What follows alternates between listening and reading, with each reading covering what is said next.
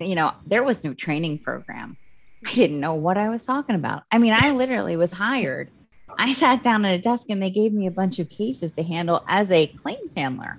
Well, I was trained as an attorney. I could write the heck out of a brief or a motion, or at that point, I mean, I had been an appellate court clerk for so long, I could write an opinion.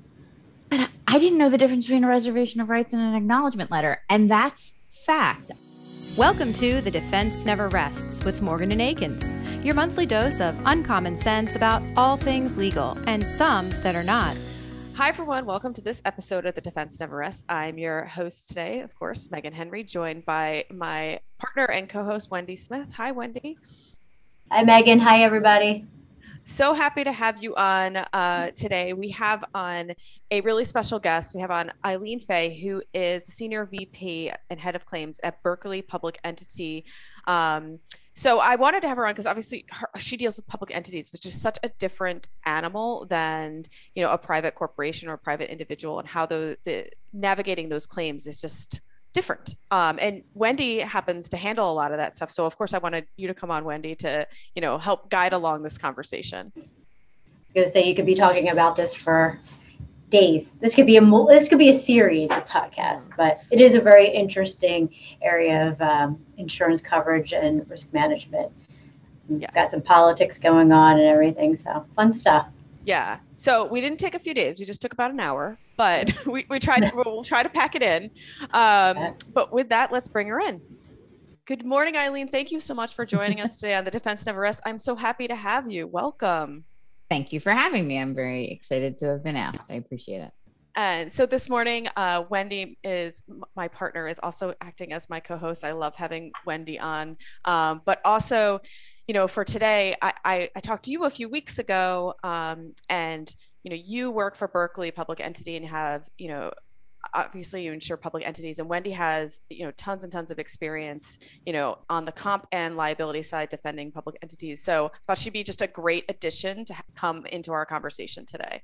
Absolutely. So I'm excited for that. But before we dive into the meat, I really want to get to know you. I like to get to know all my guests and, get to know their background and how they ended up where they are today, because everyone's stories are so different. Mm-hmm. And just interesting too. So, you are an attorney, you went to law school, mm-hmm. But you never really were in private practice from what I understand. So why don't you go through like your history of why you became a lawyer and how you ended up where you are today? Sure. So I think I always knew I was going to be a lawyer from the time I was about 7 years old. I come from a family of lawyers, my mom's family specifically. My maternal grandfather growing up was a homicide judge in Philadelphia. He served in other capacities as well, but I remember homicide because I used to sit in his courtroom and listen to the trials, which I was way too young to do, but I did it. But that's going to be fascinating for a 7-year-old. It was. And, truthfully, my mom and I love murder mysteries, and we always say we could pull off the perfect murder if we had to. So I think that probably informed all of that as well. And let's see, my mom is one of 5. 3 of those 5 are lawyers.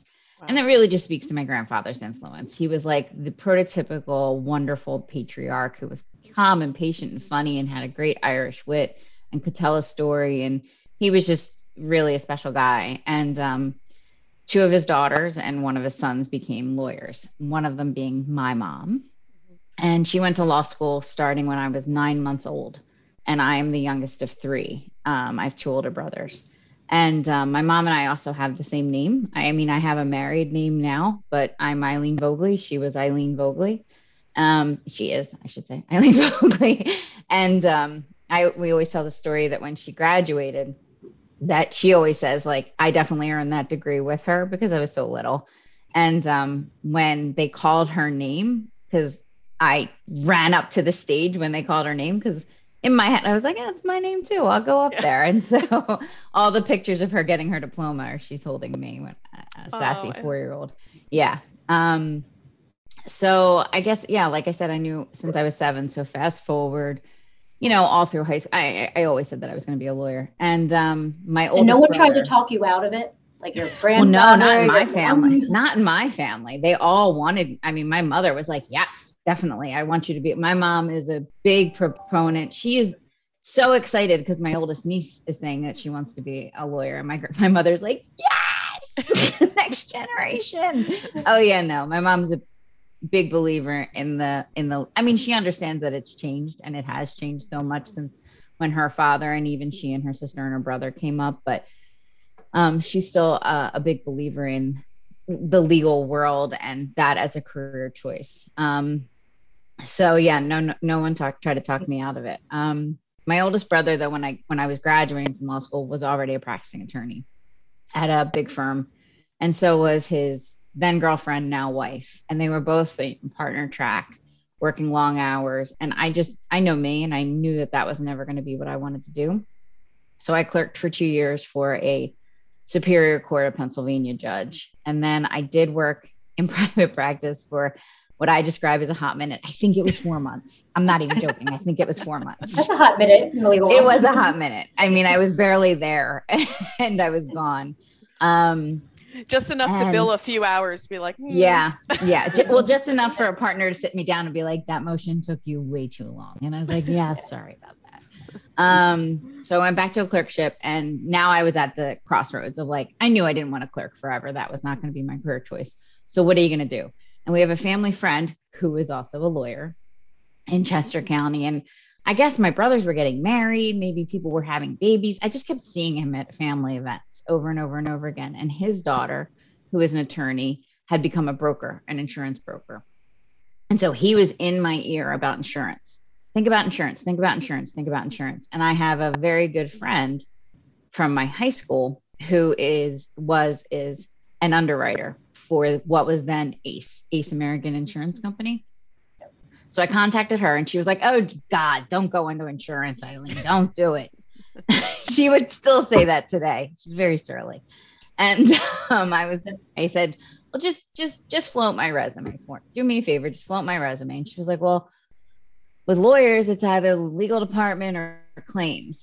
And I said, well, whatever, just float it to HR and see what's out there. Claims probably sounds like it's a good fit. She said, okay. And at the time, so then I went through the interview process, and basically it came down to, I had an offer from a MedMal insurance defense firm. I had an offer from ACE American, and I had an offer from a consulting company that did business writing and speaking consulting.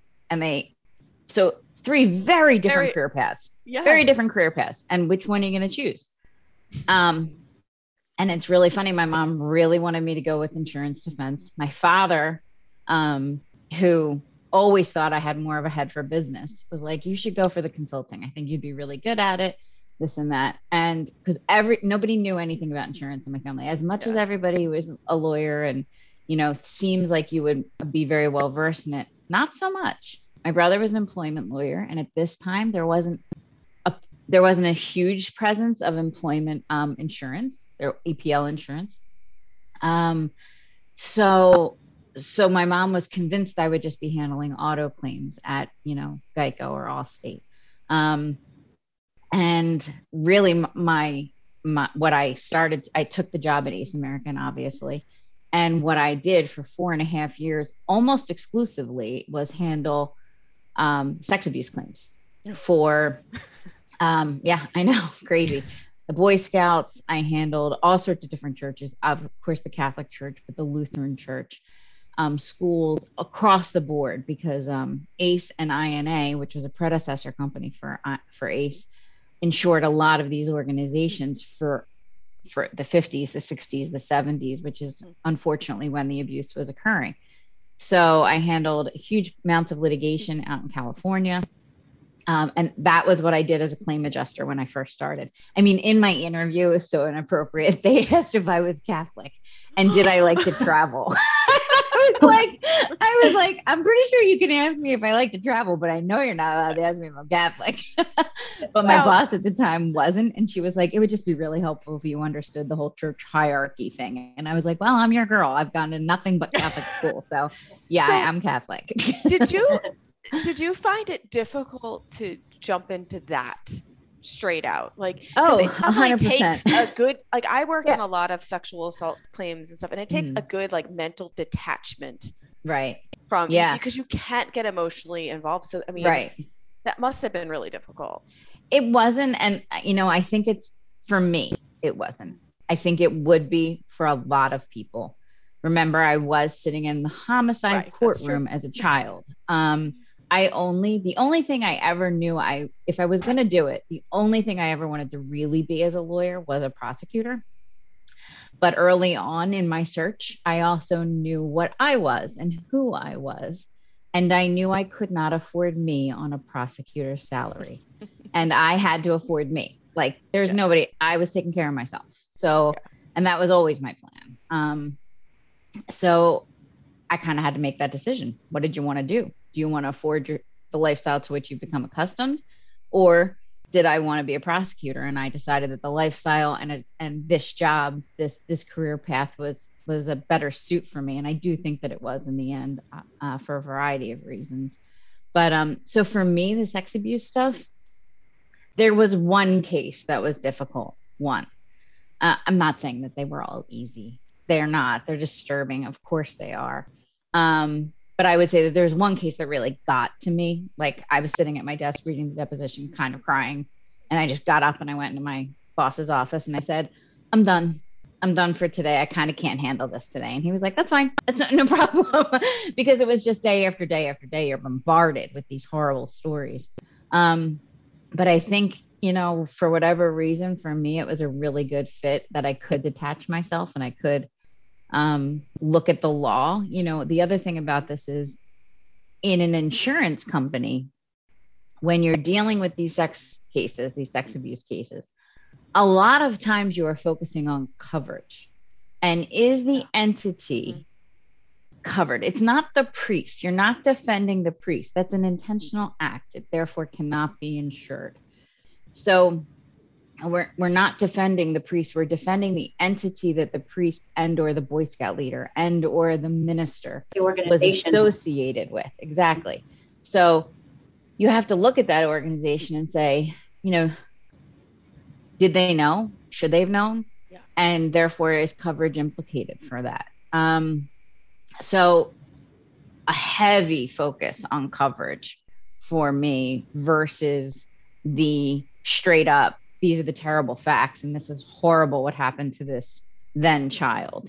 So that was another way I was able to draw that line of, I'm not going to get emotionally invested because I don't even have to think about the facts yet.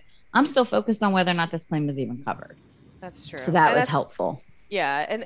And that you're right. That is such a huge component of it.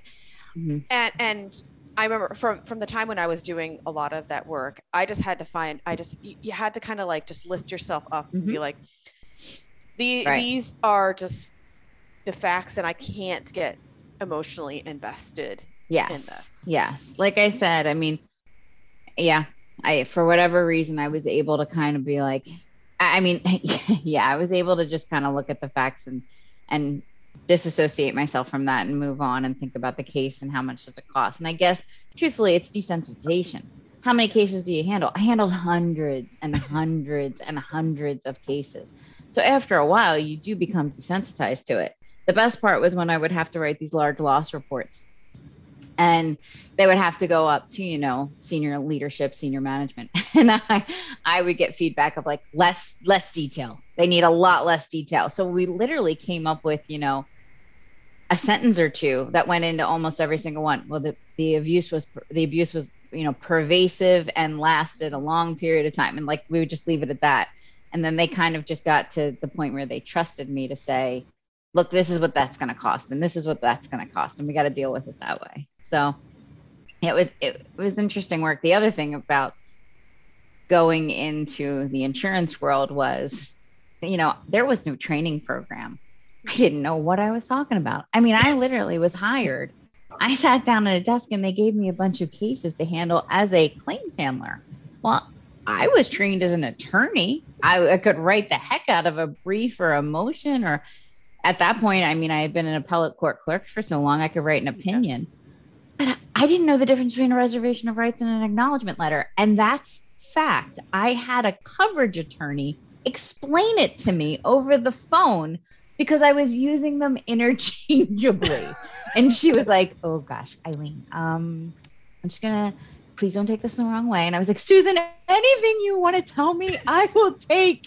I am drowning here. And she was like, okay. And she gave me basically a primer. And, you know, just the basics of what a reservation of rights is, what a declination letter is, what an acknowledgement letter is. I mean, talk about learning on the fly, learning on the job. It was crazy. It was crazy. But that's what I tell it. Oh, go ahead. I was going to say, that's what I tell adjusters though all the time. You know, like, you know, when you got the newbie, I'm like, just call me. I'll help you. I'll walk you through this. Like, I know how to do this. I could give you the differentiation. Yeah. That's the services that, you know, you need. And we understand from a lawyer's perspective, especially somebody that's been doing this for a while, we understand that. Yes. As a claims leader at this point, though, I would say if you're telling that to one of my adjusters, then I have failed them. So I'll just be honest with you there. I think that is very much, if I know I've got a newbie, I got to teach them that stuff. That's incumbent upon me as a leader to do that. So I appreciate that, Wendy, and you're right. I think it probably happens more than it should. But, you know, you let me know if it happens with one of my people. Absolutely. Probably like, shh, don't tell anybody. Exactly. But at the time, you must have been so thankful and appreciative for that.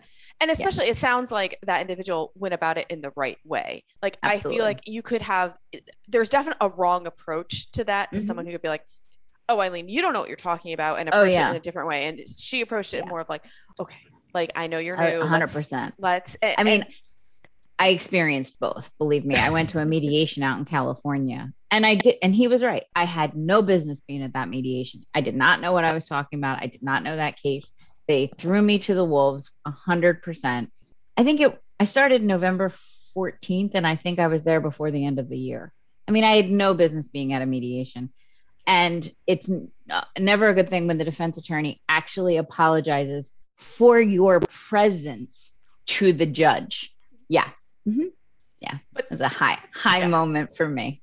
But that's not the way to deal with it too. You have to have some finesse. Like, that's what I'm saying. I had both. I had a kind person say, hey, let me help you out here. You clearly are struggling a bit. And then I had the guy who's like, you're an embarrassment, and I'm going to go apologize for your presence. And I was like, okay, thanks so much, I appreciate that. Yeah. And I bet you wanted to use that counsel again. Yeah, exactly. I mean, they're learning experiences. I look at them as growth experiences for me. But yeah, no, his billables for Mace went down tremendously after that.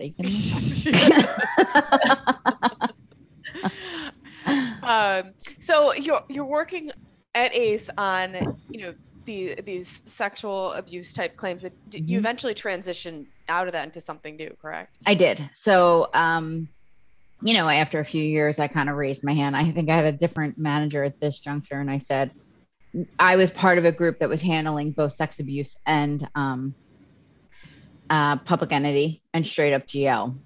And I said, I'd like to handle a little bit more of that. I need more knowledge across the board. It can't just all be sex abuse. It sounds great, but I mean, it's just such a niche that I'd like some more. So he was great, and he was very deliberate about giving me other cases. I did handle the public entity cases, and I handled, just like I said, some other just straight up regular GL cases, our regular insured, you know what I mean? Property casualty. And then let's see, God, what did I do next? So then at some point he left. Oh, right. And then I went to our commercial group, our overall, I should say. I was always in the commercial group, but we had this global group really that I went into, and I was doing global reporting for all of ACE American up through executive leadership. So that is where I actually got experience to property and cat. I was doing cat reporting. I was assisting. Believe me, by no means was I doing the cat reporting, but oh, no, you don't want me doing that. But I was writing all the large, like our CEO, Evan Greenberg at the time, would get a report every single week of every single large loss that was processed within the company. It was a smaller company than it is now. It's now Chubb, and it's enormous. Yeah. And I would write the summaries for that every single week for all lines of business. So it was really a great experience because I got to know all lines of business and I got lots of exposure to leadership and everything along those lines. And then they regrouped and they tapped me for management, which was my first management role. And I guess that was in maybe 2014, 2012. I can't remember exactly. And that is when I then led the public entity group for a small period of time. I also ran what was called the fast track group, which we brought in young people who didn't have any insurance experience. I hired a lot of young lawyers and we would train them up and then they would get promoted up throughout the company. It was supposed to be a pipeline group. Yeah. But that's where I also got my first, I had handled public entity claims as a handler, but now I was managing the public entity group. And that was interesting. And then things progressed after that. We bought Chubb. I took a professional development job. And then after about 15 years at Chubb, ACE, I kind of just decided I was ready to move on. I had been ready, I think, but I wasn't willing to just jump into any position. I was very lucky where I was happy where I was, but ready at the same time. So I waited for the right gig. And I was lucky recruiting from Berkley called me and said, would I be interested in this job? And the interesting thing is that Berkley Public Entity started as a startup in 2012. And it started as a startup run by a former ACE underwriter. And he had tapped a former ACE claims leader to be the claims people. They had since moved on and there had been new leadership, but I was very well aware of Berkley Public Entity because one of my mentors had left ACE to go run the claims department and start it. So it was like, oh, sure. Okay. It was interesting. Eileen, have you ever gone to, like, when you were talking about taking young lawyers, starting up this like fast track division, do you go to, like, do you find like in your career you've gone to, like law schools and stuff and like given that option to students? Because I was just talking about this to another person who actually I went to law school but is in claims, and I said that's a great talk. When you're in law school, you're busy focusing on your education and your classes, but it's like, and then when you get out, it's like, I need a job, and not everybody knows what they want to do. They just know that I'm going to have a student loan and I need to get paid. Mm-hmm. But now there's other options out there, such as like how you gotten into insurance. Mm-hmm. So I have been asked to speak at different law schools, not specifically for a recruiting event. I think our recruiters have gone to the law schools now and they've spoken about it because we've asked them to. We've said like, that's a fresh ground, go for it. But I've been asked, I've spoken to Drexel law classes, and I think Villanova, though I don't recall. I know Temple as well. And that's mainly through connections. So my sister-in-law was an adjunct at Drexel for a number of years. And so she would ask me, I would often go into her class and like be a guest, witness, and I would play a role. She tapped all of us. My mom was her favorite witness to have. But in that, she always asked me to speak about my background, and I would always tell, that insurance is a really great avenue for young lawyers to pursue. And we had a lot of success with the fast track team. I mean, not everybody's still with ACE Chubb, mm-hmm. but most, if not all of them, are still in insurance. I had one who went to a firm. He's doing really, really well at the firm. I had one guy who like completely left and went into the sports management world, which I was like, okay, that's great. But a lot of them are working with brokers. They're working with other carriers. We've had a lot of success. One was just, she was up for the CLM Young Professional of the Year. Yeah. So she unfortunately didn't get it, but yeah, I mean, so we've had a lot of success in doing that. I do think it needs to be more of an outreach within the law schools because I don't think that they're talking about it. It's, everybody's focused on firms, at least at Villanova, firms came on. It was the firm recruiting in the summertime. Which firm were you getting the summer with? And then it was, if you didn't get it with that first round, then it was the second round and the third round, but it was just firms or clerkships. That's all anybody focused on. I didn't know a darn thing about insurance.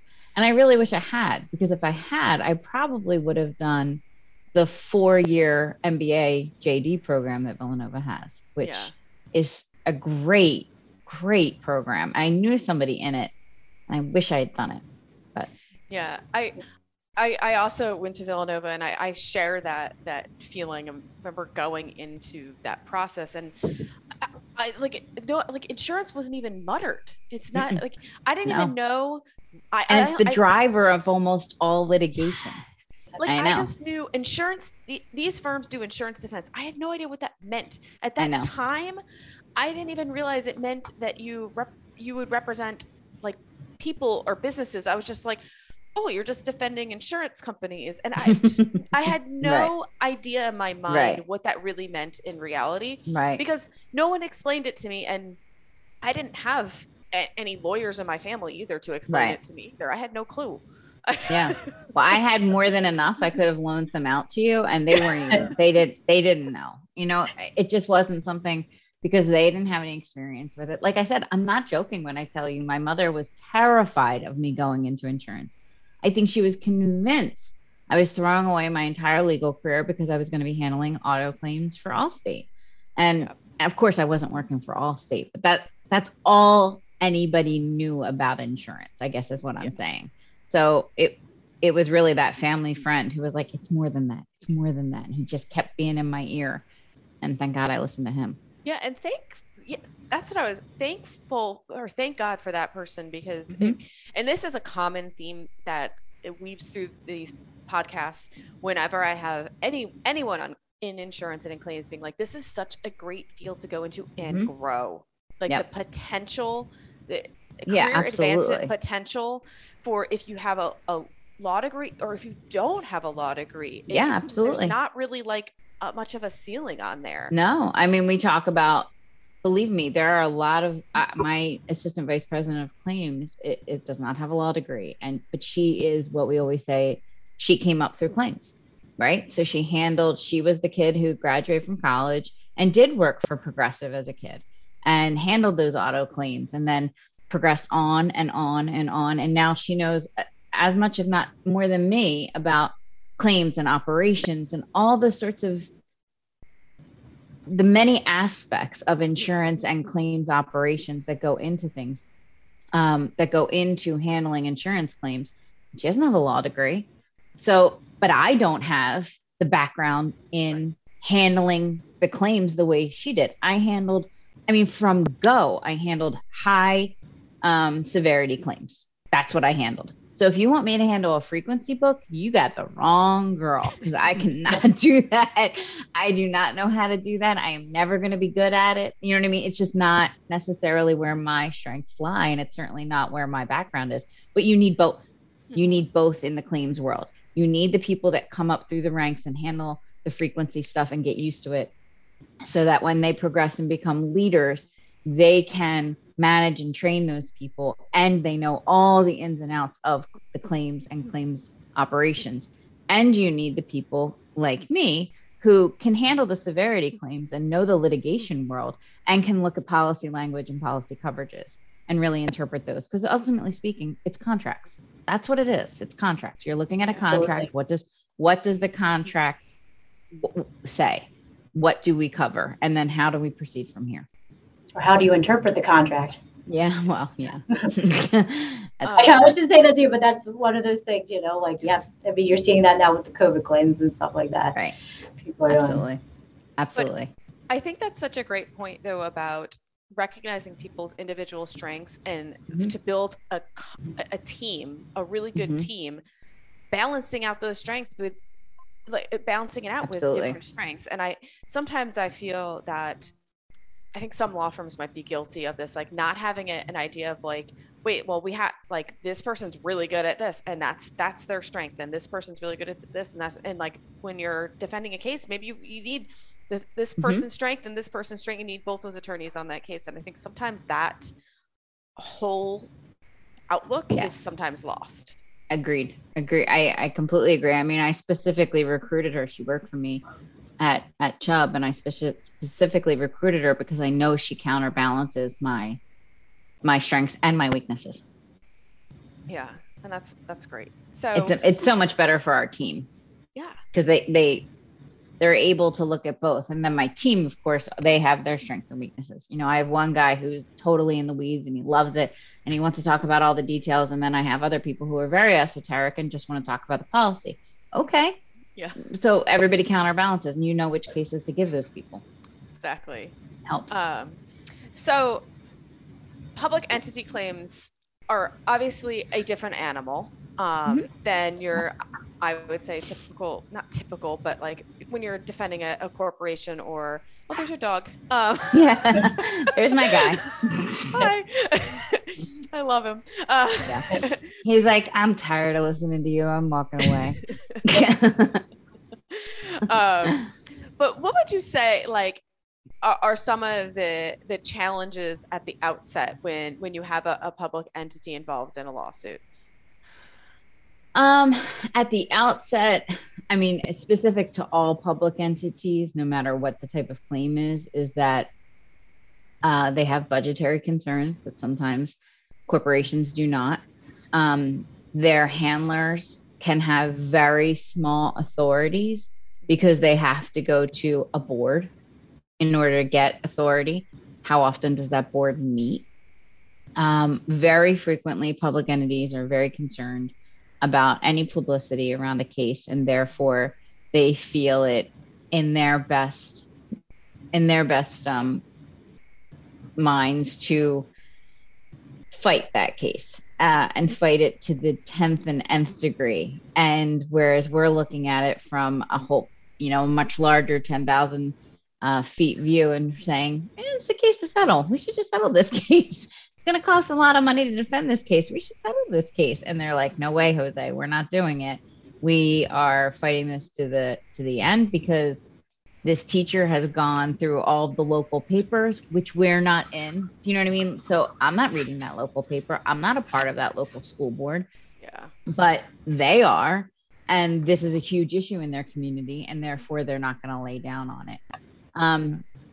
Almost our entire book is written either on a reinsurance basis. So as a reinsurer, it's very difficult. It really depends on that relationship as to whether or not the reinsured wants to even hear our opinion, because they oftentimes don't have to. Or it's written on an SIR basis, which is a self-insured retention, which means that the first amount of money, and they can vary. It can be the 500,000, it can be $1 million, it can be 30,000. It just kind of depends. That the first amount of money is the insured's money. Therefore, they initially control the litigation. Mm-hmm. Some insureds really hold that tight, and they want to hold all the information really, really tight because they don't want it getting out in the public, or they want to manage their own claims and they don't really want your opinion at all. So, flow of information is an issue in the public entity sphere.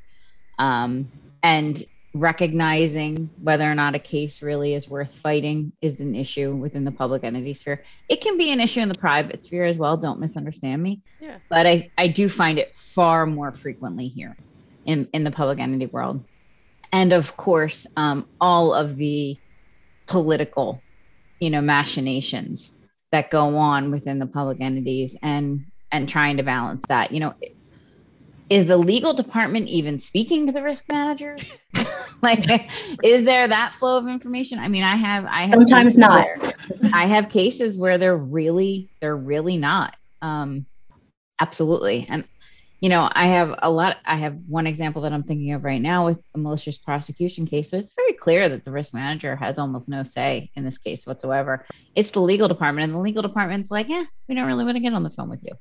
Well, I'm like, you're going to have to get on the phone with us and talk to us about the case. And I know that you don't want to hear that, but that's the simple fact of the matter. So that can be, and again, that really doesn't occur in the public entity, in the public sphere, private company sphere, excuse me.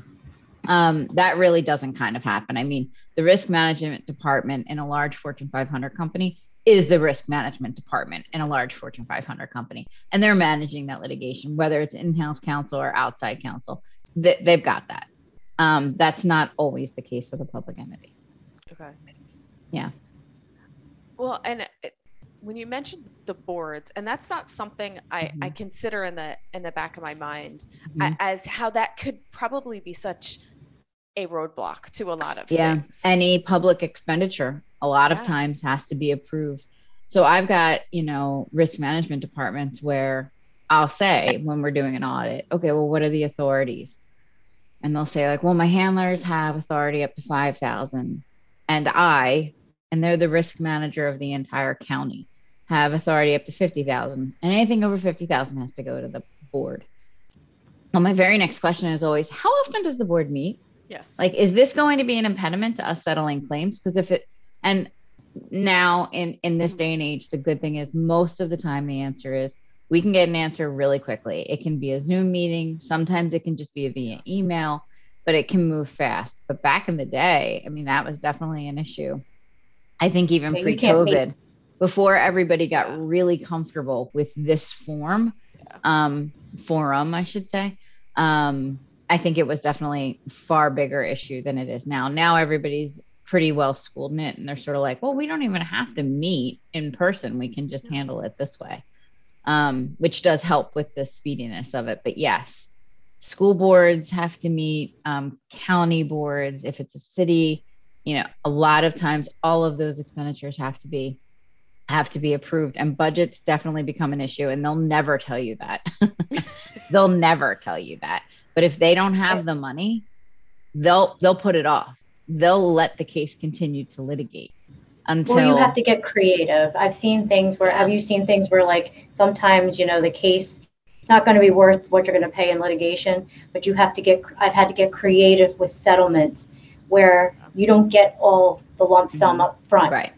I have to pay you out because, and you have to understand that because you have to look at who you sued. Exactly. We absolutely do that. I had a case where it was very sad. It was somewhere in the Midwest, I can't remember. And the police officer had his sirens on, but not his lights. Woman with her son is making a left into a parking lot where there's a fast food store that her daughter's working at, and she's picking up the daughter. It's nighttime. And the cop is coming the opposite direction, and he's just going really, really fast, and he blows the light. He's responding to a call. And she makes the left, and he is nowhere. She just doesn't see him. And it's completely legal, her turn. And really what he's doing, because he doesn't have his lights on, is illegal, so to speak. He's not following the proper procedures, and he is going too fast as he approaches this intersection. And he just T-bones her, and he kills both she and her son. And the daughter watches it because she comes out, she hears it, and she comes right out, and she's right on the scene. So it's an incredibly sad case. Well, the county did not have, they had a significant SIR, and they did not have the money for it at all to pay. And it's a clear-cut case. It's not a case you're going to litigate. We tried to move it to settlement as quickly as possible. And plaintiff's counsel was really good in the sense of he knew exactly who he sued. He knew who he was dealing with, to your point, Wendy. And he was okay with the fact that the county was going to have to issue a bond and raise that money through a bond procedure that was going to take a minute. I mean, this was not going to be something where you got your settlement immediately. So that was the agreement, and we had a very detailed agreement as to, because our money doesn't come into play until the SIR is paid. Right. So we had a very detailed agreement as to when we would be paying, when they would be paying, when they had to issue the bond, all of it. But that was a really well prepared, well-versed plaintiff's attorney we were working with, so it made it an okay procedure. If you have somebody who's not well-versed or well-schooled in that, it can be really difficult because you have to educate them, and they don't want to hear that for a long time until finally, oftentimes it takes a judge kind of yelling at them to understand it. Unfortunately, a lot of times it takes a judge yelling at someone for them to understand. Exactly. That does happen. Have you ever had issues with the collective bargaining agreements also being pulled into that in certain cases? Yeah, I haven't yet. I'm sure that will become an issue at some point, but I have not seen that in so far at a BPE or that I recall even at ACE. So I'm sure it will. Yeah, I've run into it's a lot of it comes from the comp end. I've had to deal with it on the GL end, and then I have a very nuanced one that I just got out of Delaware Court of Common Pleas, but it affects other acts within the states, how you litigate. But it really is, I don't think people teach you this, like even in practice, until you do certain types of these cases where, like, yeah, you have to remember who you sued, but also depending on the entity, you might have a collective bargaining agreement that you have to deal with and have to read it. And people don't understand that. No, they do not. They also don't understand tort caps. They don't want to hear about it. They don't want to hear about governmental immunities. A lot of times. And again, it all depends on the plaintiff's counsel. There are some that are extremely well versed, and that you'll get a complaint that you're like, wow, they knew all about it and fled around it. Good for them. And then there's times when somebody runs into it and they're like, what are you talking about? And you just have to say to them, well, there is a liability cap here. So the most you can ever get is this, and we're willing to give it to you now. How do you like that? And, they get a little angry. Yeah.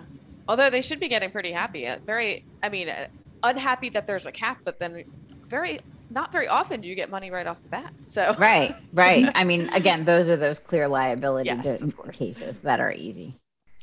So and you had mentioned politics, and I wasn't going to let this podcast go without talking about politics, because I mean, obviously with public entities, politics, I think, probably go hand in hand. But it must take a certain amount of finesse on your side and your team's side to try to navigate those waters. So not to upset anybody either. Yes. No, you're right. We call that influence management within our world. We talk about it a lot because we can't change any of that. We're very beholden to dealing with what's going on in the local community. And it can be very, very frustrating. In Louisiana, we have a lot of insureds in Louisiana and Berkley Public Entity, less than we did before, but we still have a significant book there. And Louisiana politics are an animal unto themselves. It can be very, very interesting. And, who your mayor is the defendant the next day, and vice versa. It's crazy. And they're pulling the strings and they're saying, no, you have to defend me under the public officials. And you're looking at this and you're like, but you're the one that decided all. What? I don't understand. What's going on here? You're the one who's accused of all of this. And it can be, it's very multi-layered. So the politics of it all. And a lot of times you have to wait.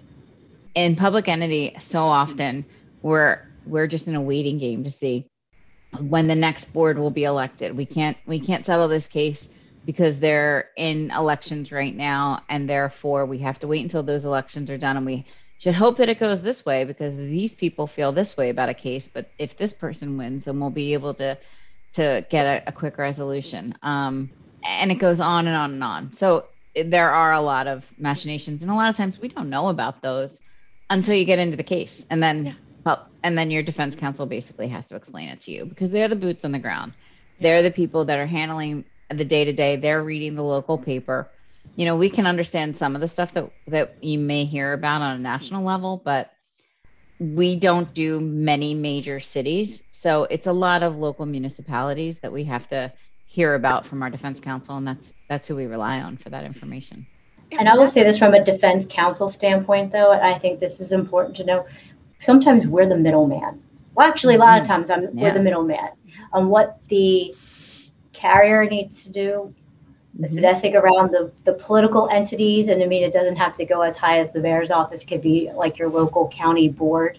That's why I said I've sometimes run into issues where I've had to say, you have to look at your collective bargaining agreement. Your collective bargaining agreement, I know people have looked at it, but that's illegal. What you have in there is illegal. Like it doesn't, these don't jive, and that you could be faced with a lot more, paying out a lot more money at the end if you don't do that. but there's so many components that go into it. And oftentimes, like I said, I have to be the middleman in between. And the politics aren't just about, actual politics. It can be that the sheriff was a really great guy that everybody really loved, and he just had this little nasty habit of sexually harassing all of the DAs who worked on his cases. It was just super inconvenient that he did that, but it was him, and everybody knew it. So he's just such a good guy. It's no big deal, and we're going to defend the hell out of these cases as a result of it. Meanwhile, we're looking at a string of female DAs who are like, hey, it was not okay. I felt very uncomfortable. I left my job as a result of it. And we have to look at a risk management group who are county employees as well, who want to protect this man's reputation. He is now retired, and he is special to them, and he is somebody who's been in the community for a long time. And if we start settling these cases, then as far as they're concerned, we're stomping on his reputation and his legacy, and manage that.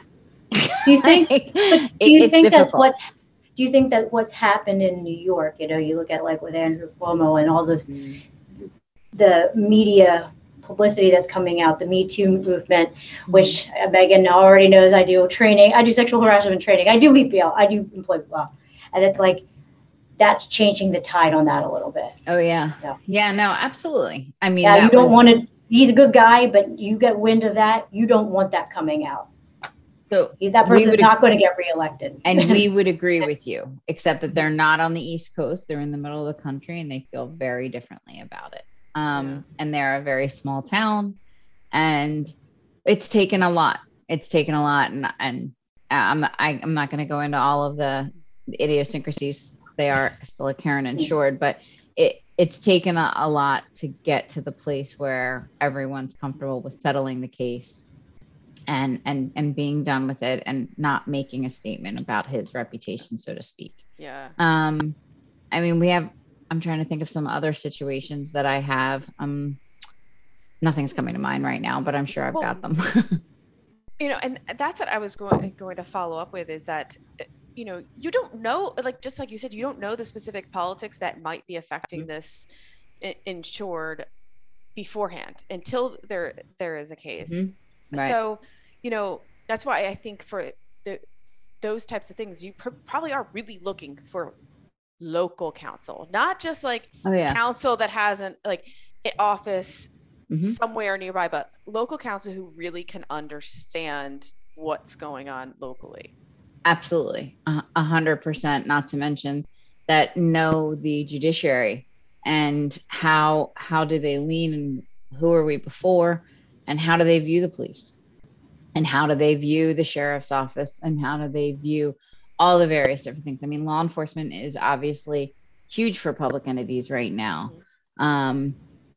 Dealing with all the false arrests, the excessive force cases, and there can be a lot of closed ranks around those cases, and working with the right defense counsel who can help us navigate that and navigate the judiciary and how they're going to interpret those cases is key.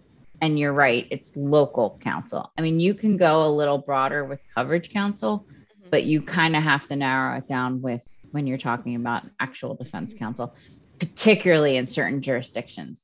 Louisiana, for example, you're not bringing in anybody that's outside of that parish.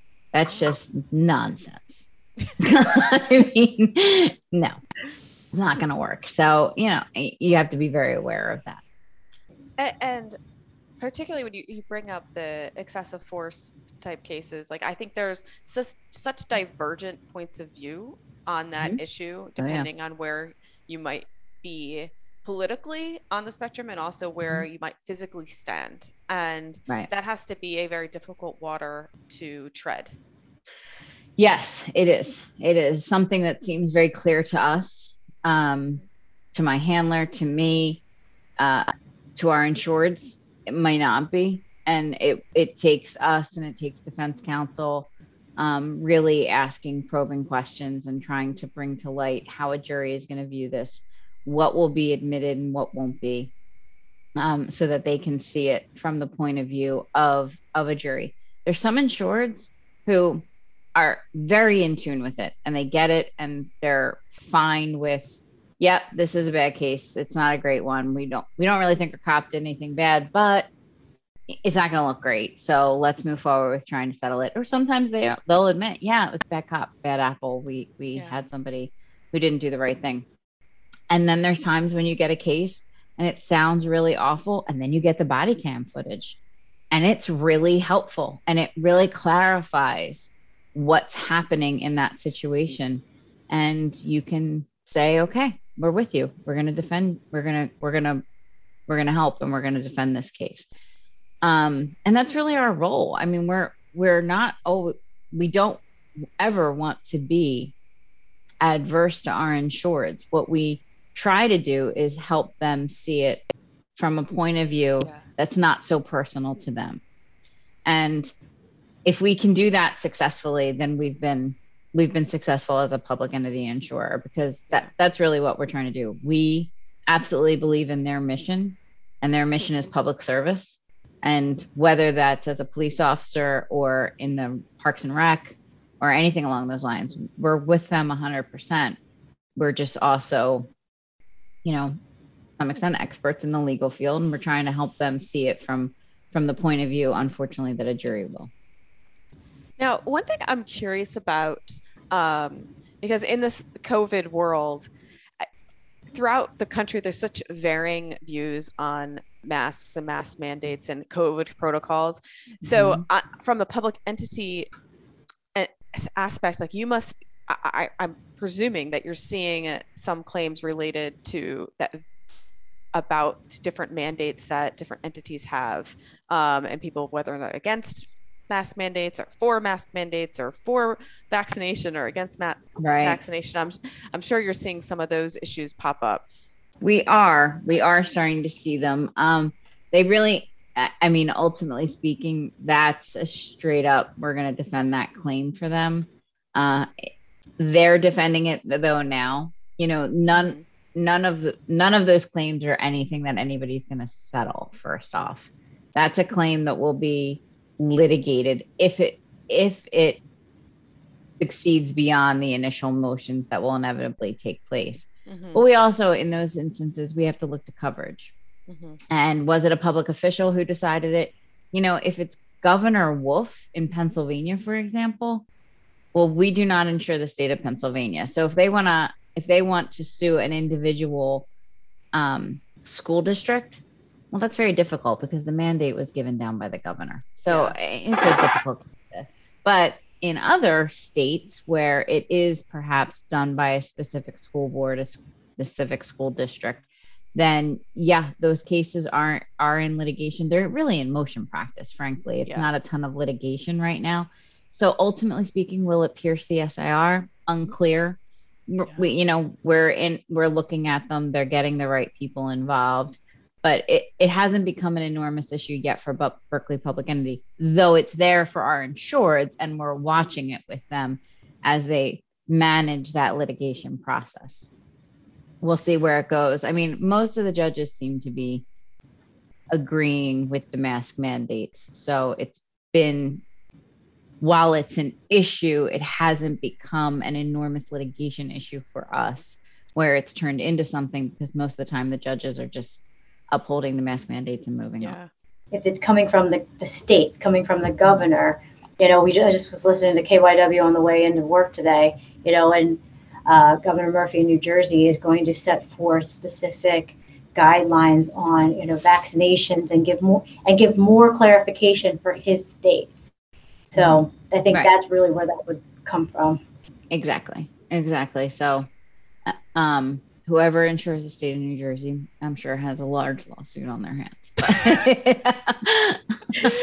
we're not in that situation right now. So that's a different podcast. IEP cases are blowing up all over for all the school districts. And it's a failure to educate. Yeah, their failure to educate IEP cases. You violated the IEP because it required in-person, and you did not you did not, provide in-person care or guidance, I should say, instruction for the students. Now, they'll be very individual. It'll be interesting because ultimately speaking, when school districts went back, we're up to the school districts, at least in our state, they were. Yeah.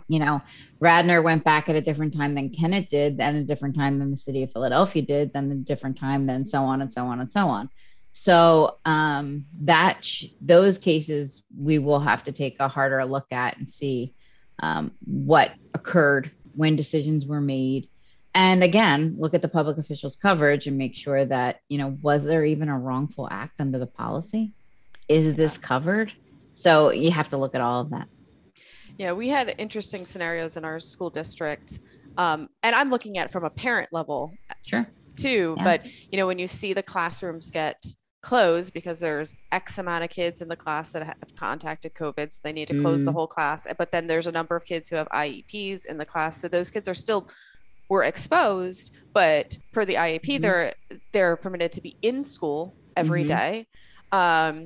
So then it just creates this issue like, well, but they were still exposed, and then they're in the classroom with their teacher, or some of them might have a special IEP teacher or an aide or whatever that is. So I just think it's muddy waters, and it's just it's gray. It's just not so easy to navigate. No, I agree. This is also so unprecedented too. Like this is not, when they were designing these IEPs, they weren't expecting that we'd have mass closures of schools for extended periods of time. So it just wasn't anticipated. I know, which is why I always find it so interesting that parents decide to file suit. Oh, the answer then is litigation. Obviously that will fix everything. And your student will be back in and all will go well. I'm always like, okay, that's the answer. Good luck. Let's see how it goes. And I feel for the parent in that situation too, because obviously you want the best for your kid. You want them to have the education plan that was designed for them. So I understand the frustration. But again, when you step back a little bit or step up a little bit and look at it, you're like, well, okay, but like the overarching scenario is making that perfect plan difficult. And look, it's not perfect for anybody. Like, was it ideal for my children to work or learn remotely for a year? Absolutely not. It was not ideal. It wasn't for anybody. I don't think anybody's gonna, and I could be wrong, I haven't seen a case sustained for anything beyond motion practice for the initial 2020 school year. It's really when we get into the fall of 2020. Sorry, I should say the spring 2020. When we get into the fall of 2020 and then the spring of 2021, that is where I think the cases have some juice. They have some legs, and we're seeing whether or not, cases could go forward for those reasons. Was it equitable? Did they discriminate in any way? Were the IEP kids, were they discriminated against because they were not in person? Were the other kids who were sent home discriminated against because the IEP kids could be in all the time? And then of course the masks issue. Yes. Yeah, it's uncharted waters for all of us, and we're just moving forward with the litigation as we can. Like I said, so far we haven't seen any hit us. We're just monitoring it. Yeah. And which we do a lot of, because they're SIRs. So we do a lot of monitoring above that SIR. We do a lot of monitoring of the case to see, is it going to hit us? Do we think that they're doing the right or the wrong thing? And can we jump in here and maybe offer an opinion? And like I said, certain insureds are happy to hear that, and others don't want to hear from you at all. I think from the risk standpoint, though, it's also hard too, because what's the quantitative damage? Like, how do you, if you get past there's coverage, if you get past there's, past motions, and you're looking, okay, well, you have an SIR is going to go beyond that. What is the quantitative damage? You know, I mean, right. What can you say is the value of 4 months worth of in-person education for that particular IEP kid? That would be, it's a difficult one. There's no question about it. And, if they have any hard costs, that goes to it. But the rest of it is plaintiff's counsel, defense counsel coming up with numbers. Right. I mean, honestly. Yeah. And difficult numbers, Oh yeah, definitely. Because I mean, these kids aren't they're not at an age where you can be like, well, you impacted their career. They're in fourth grade. No, I didn't. Come on. But you wanted to be a lawyer at 7, I did. I did. Had, but I'm pretty sure my fourth grade year would not have impacted that. I'm not going to lie. Well, I sometimes have to remind myself that when I get like bent out of shape about like my kids' grades or scores on tests. I'm like, literally no other person is going to see this report card except me. Right. It's hard. Keeping it in perspective is very difficult, believe me. Yeah, I'm sure for every parent. Yeah. And you also you want to instill on them that you need to work hard, you need to try hard, but like the score isn't the end all, but you need to put in the right steps to do your best. Yes.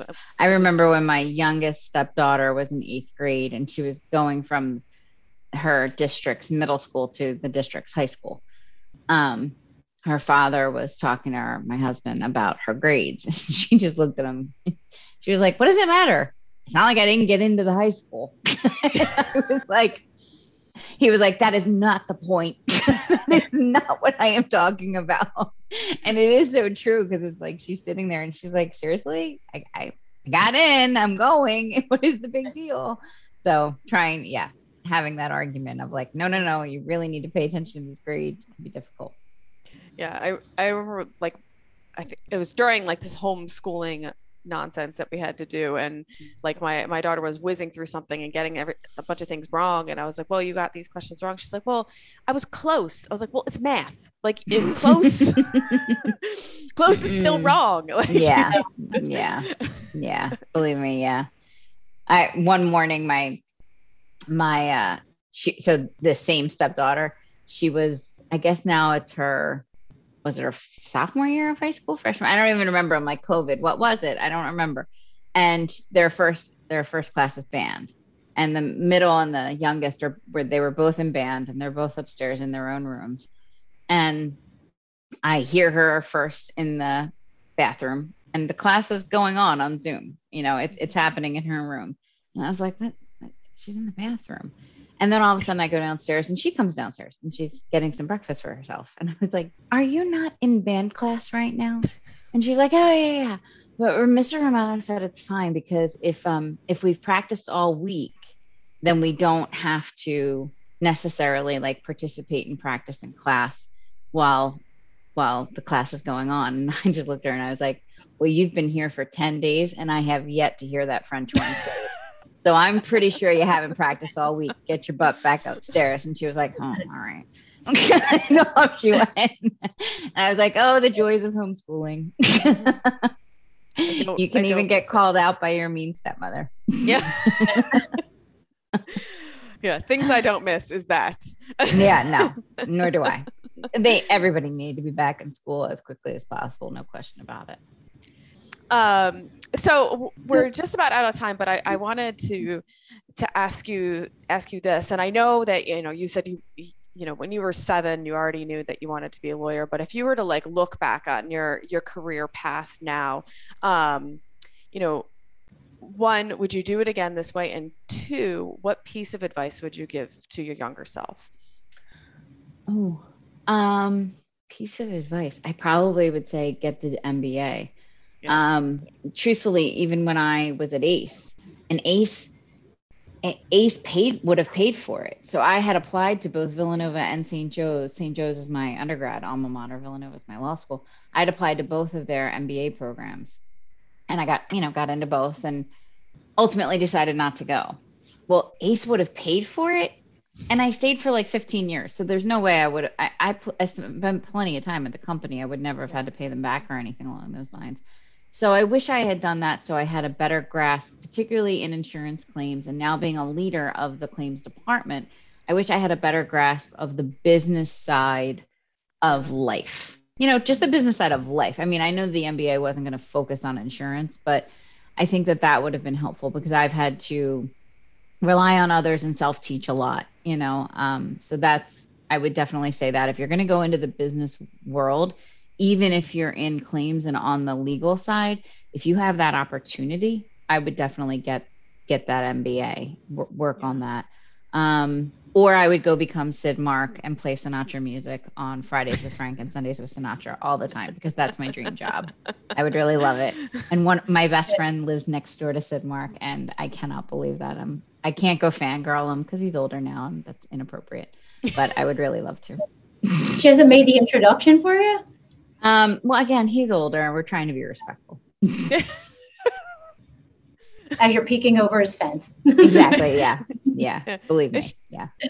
It's just me, Eileen. Just want to. Exactly. Hi. I just want to be you. He would be like, seriously, get out of here, kid. Are you musically inclined? No. I mean, I can sing a little bit, but I can't really play any instruments or anything like that. But I just love Sinatra, and that would just be. Can you imagine? For me, at least. I can't imagine making a career out of just playing his music all the time. It would be so great. Yeah. Plus radio. I think radio is great. I like radio. So yeah. That's it. I am not. What was the other question?